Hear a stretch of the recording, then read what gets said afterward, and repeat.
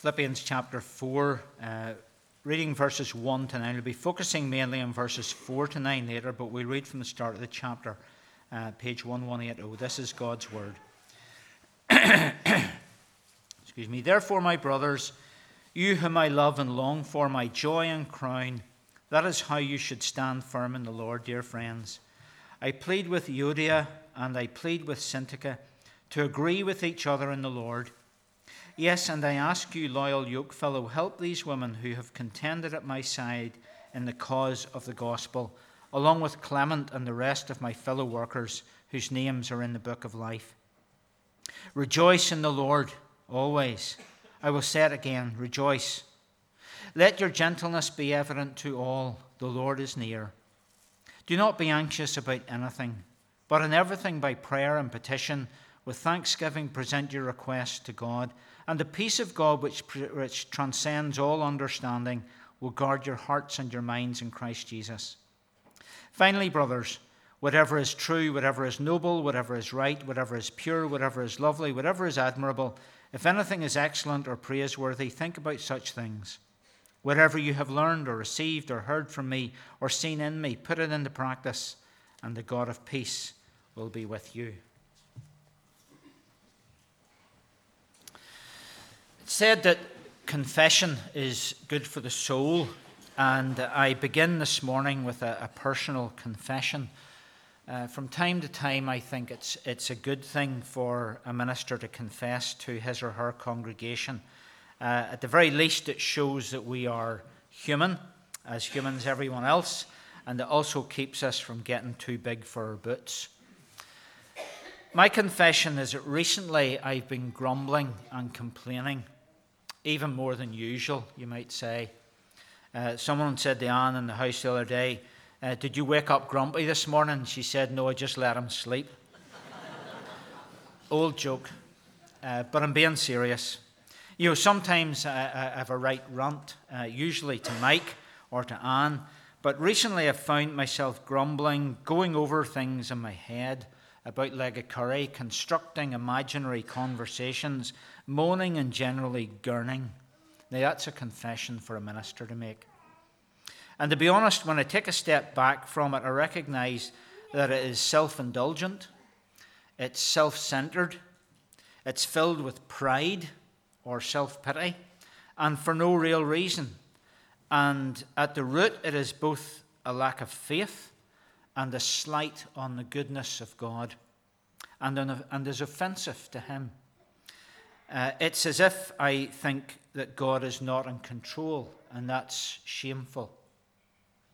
And I start with this confession because I want you to know that in what I am about to say, I'm not excluding myself or setting myself above anyone, nor am I picking on anyone, but using broad brushstrokes that include me, first of all. Paul tells us in Philippians 2:14, do everything without grumbling or arguing. Recently there have been grumbling on Kirk Session and Committee about renovation work and Christmas projects. Recently there's been grumbling about the development of our prayer room. There's been grumbling in the congregation about the roles some folk play in different youth organisations. Grumbling about the lack of help or the difficulty of getting people to help, with the same people being called upon time and again. There are people in the congregation who have virtually not spoken to others for about the past 18 months because the others took a different view on the accommodation vote. There has been grumbling that the minister hasn't visited even when our most able assistant has been there more than once. I rarely remember a time in the past 18 years when there hasn't been some kind of grumbling somewhere about praise and worship. And that's not to say that Liddle curry is full of grumbling and arguing. Very, very, very far from it. But these are some of the grumbles that have been going on, and God commands us to do everything without grumbling or arguing. Now, of course, there are genuine concerns, rightly and properly. But grumbling and arguing isn't the way to deal with it. And of course there are differences of opinion, but grumbling and arguing isn't the way to deal with it. And of course there can be demands on time and energy and commitment, But grumbling and arguing is not the way to deal with it. Grumbling and arguing dishonors God. Grumbling and arguing are set in 1 Corinthians 10, are set in the context, interestingly, of idolatry. One pastor wrote this. He says, grumbling is an act of me first.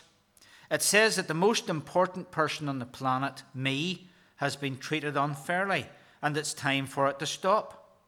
Grumbling is idolatrous, for it places oneself above the ways and will of God. It is sin. It is aimed at God before it is aimed at all the people that we grumble about. It was grumbling and complaining that got the people of Israel into trouble in the wilderness when they forgot how much God had done for them in bringing them out of slavery in Egypt. Grumbling and complaining, moaning and complaining and arguing, being self-indulgent and self-centered, feeling proud or sorry for ourselves. These are all things that cause bitter roots to grow up. And we're instructed in Hebrews 12 to make every effort to live in peace with everyone and to be holy. Without holiness, no one will see the Lord. See to it, see how emphatic that is, see to it that no one falls short of the grace of God and that no bitter root grows up to cause trouble and defile many. Grumbling and complaining cause bitter roots to grow up in churches. And we forget how much God has done for us in Christ Jesus, saving us from slavery and sin. Bitter roots produce a harvest of division. And Paul strongly speaks against division to the Corinthians. 1 Corinthians 1:10, he says, I appeal to you, brothers and sisters, in the name of our Lord Jesus Christ, that all of you agree with one another on what you say, and that there be no divisions among you, but that you be perfectly united in mind and thought. And he comes back to it again in 1 Corinthians 12. God has put the body together, giving greater honor to the parts that lacked it, so that there should be no division concern for each, but that its parts should have equal concern for each other. So let me pause there and let us take a breath. Because sometimes ministers have to say hard things to themselves as well as to everyone else. But let's pause and take a breath and examine ourselves. Have you, like me, been grumbling and complaining recently? Even arguing with others in your head and in your heart? Have you been allowing bitter roots to grow, bitter roots that lead to division? Do you, like me, need to confess? Have we together as a body been allowing bitter roots to grow among us? And if so, how can we nip that in the bud before it goes any further? For brothers and sisters, we have a very strong adversary who is always on the prowl, who is always seeking how he can stir up strife and cause division. Divide and conquer could be one of Satan's mantras. 1 Peter 5:8. Be alert and of sober mind. Your enemy, the devil, prowls around like a roaring lion, seeking for someone to devour. And sometimes we are not victims, but willing accomplices. Entitled this sermon, Guard Your Heart, because there's no point in me confessing to you and then doing nothing about it. And there's no point in complaining about complaining and doing nothing about it. In fact, Mark Twain thought that there's no point in complaining anyway, because he said, don't complain and talk about all your problems. 80% of people don't care. And the other 20% think you deserve them anyway.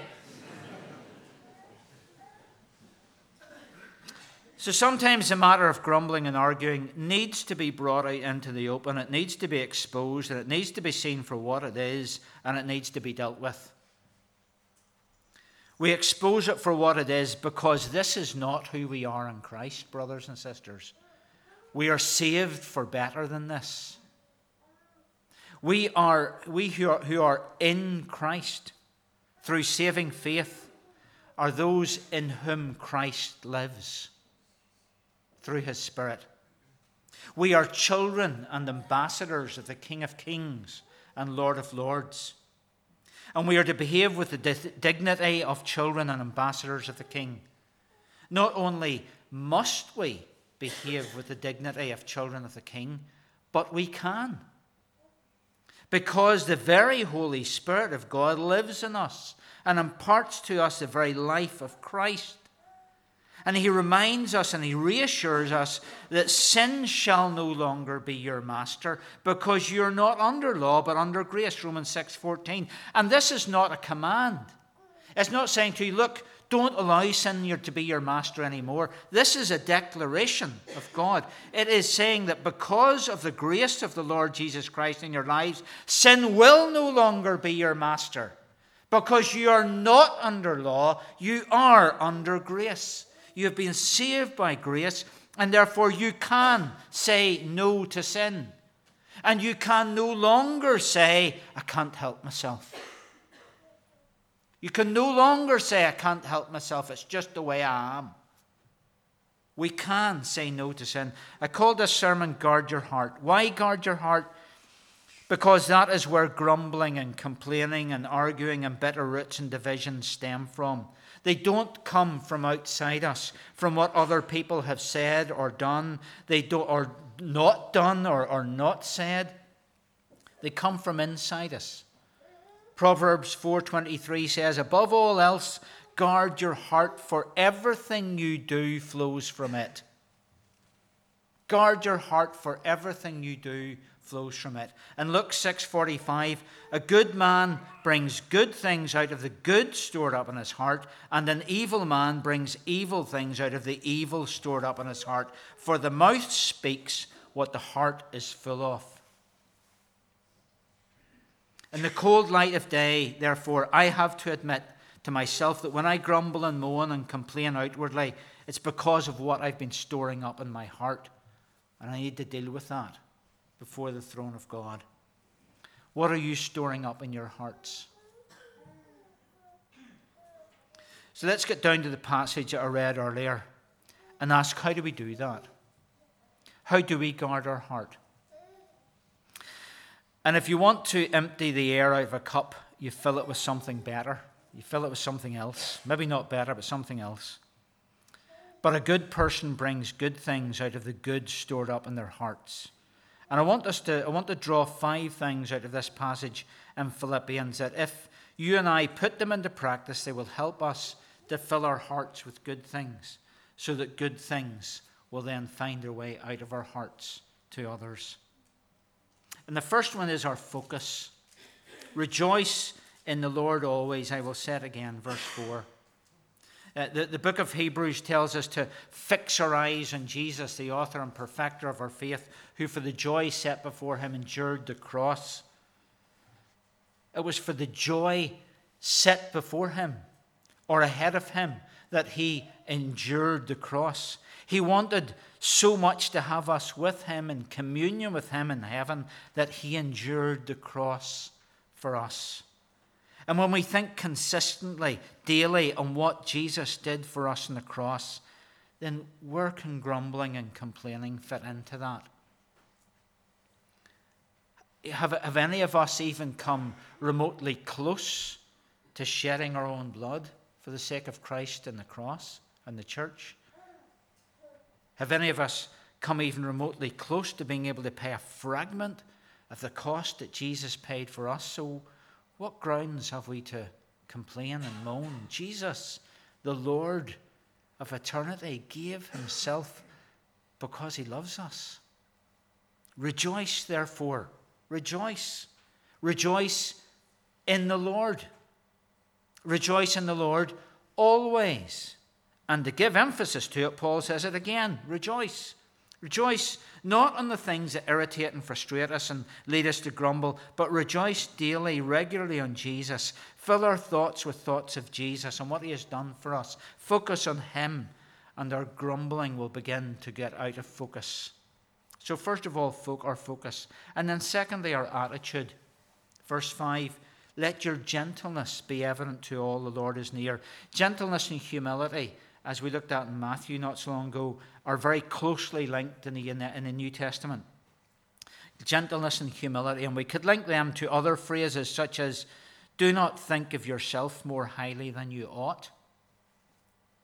and consider others above yourself, or the person who wants to be great in the kingdom of God must be the servant of all. How we think about God and rejoice in Him, and how we think about ourselves in relation to others with humility and gentleness will help us to guard our hearts. And a further incentive mentioned here is recognizing that the Lord is not far away, but He is near at all times. So focus on Jesus, watch our attitudes, and the third thing to help us from grumbling and from bitter roots is our prayer life.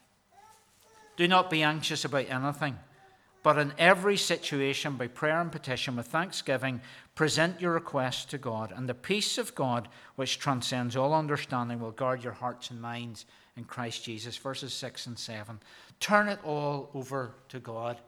The things that irritate and annoy us, that cause us to grumble. It's harder to be anxious when we're talking to God, who is the sovereign of the whole universe. Yes, we petition God, we present our request to God, but we do it with thanksgiving, set in the context of thanksgiving first. So when someone in the church annoys you or irritates you, and you feel the grumbling starting, take a moment to thank God for that person, or to thank God for that set of circumstances, and then present your request to God. Are they now selfish? Are they now self-centered? Are they dictating to God what He ought to do? Or are they now for the benefit of the person you've just thanked God for?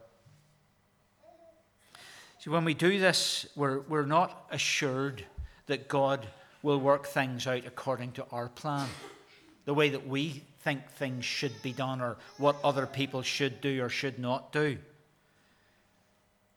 He may well work out how He feels it should be, as he will do. But what He does promise us is that when we pray in this way with thanksgiving, is that the peace of God, which transcends all understanding, will keep our hearts and minds in Christ Jesus. He will give us peace and draw us away from the grumbling, complaining attitude. So our focus, our attitude, our prayer life, and our hearts and minds in Christ Jesus, and our thought lives are therefore very important. And the fourth one is this, our thought life. Verse 8. Finally, brothers and sisters, whatever is true, whatever is noble, whatever is right, whatever is pure, whatever is lovely, whatever is admirable, if anything is excellent or praiseworthy, think about such things. So when you think complaining, grumbling thoughts, especially when they're about another person, and ask yourself, are these thoughts true for a start? Are these thoughts noble? Are they right? Are they pure? Are they lovely? Are they admirable? Are they excellent or praiseworthy? And take out one hard thought and replace it with a softer one, and then another, and then another. And of course, this involves talking to ourselves, being honest with ourselves. And it also involves talking to God. Lord, what is there about Joe Bloggs that is true and noble and pure and lovely and admirable and excellent and praiseworthy? Show me these things, Lord. Help me to think about these things, Lord. Help me to store up these things in my heart, Lord, so that out of my heart, these are the things that will come. A change of thinking is often begun by a change of actions, and that's the fourth one. Our focus, our attitude, our prayer life, our thought life, and finally our actions. Whatever you have learned or received or heard from me or seen in me, put it into practice, and the God of peace will be with you. Sometimes we may not feel terribly loving towards someone, but we can act lovingly towards them. Sometimes we mightn't feel terribly gentle or humble towards someone, but we can act gently. Begin by our actions. The people that we're grumbling about, we can act lovingly, gently, graciously towards them. And if you haven't been speaking to someone, start speaking to them. Often right actions help right thinking. And to quote Nike, just do it. Just do it. I was rebuked this week in preparing this. I was rebuked by a quote from Charles Haddon Spurgeon. He says, a heavy wagon was being dragged along a country lane by a team of oxen. The axles groaned and creaked terribly, so that the oxen turned round and spoke to the wheels. Hey there, why do you make so much noise? We bear all the burden. We, not you, ought to cry out. And Spurgeon goes on, the gift of grumbling is largely dispensed among those who have no other talents, or who keep what they have wrapped in a napkin. That was a good dig in the ribs for me during the week. So, we have these 5 points to help us with this fight against grumbling. 5 points to help us to guard our hearts, to kill bitter roots, and so to honour God and one another. Our focus, our attitude, our prayer life, our thought life, our actions. Do everything without grumbling or arguing. Those who have ears to hear, let them hear what the Spirit says to the churches. Amen.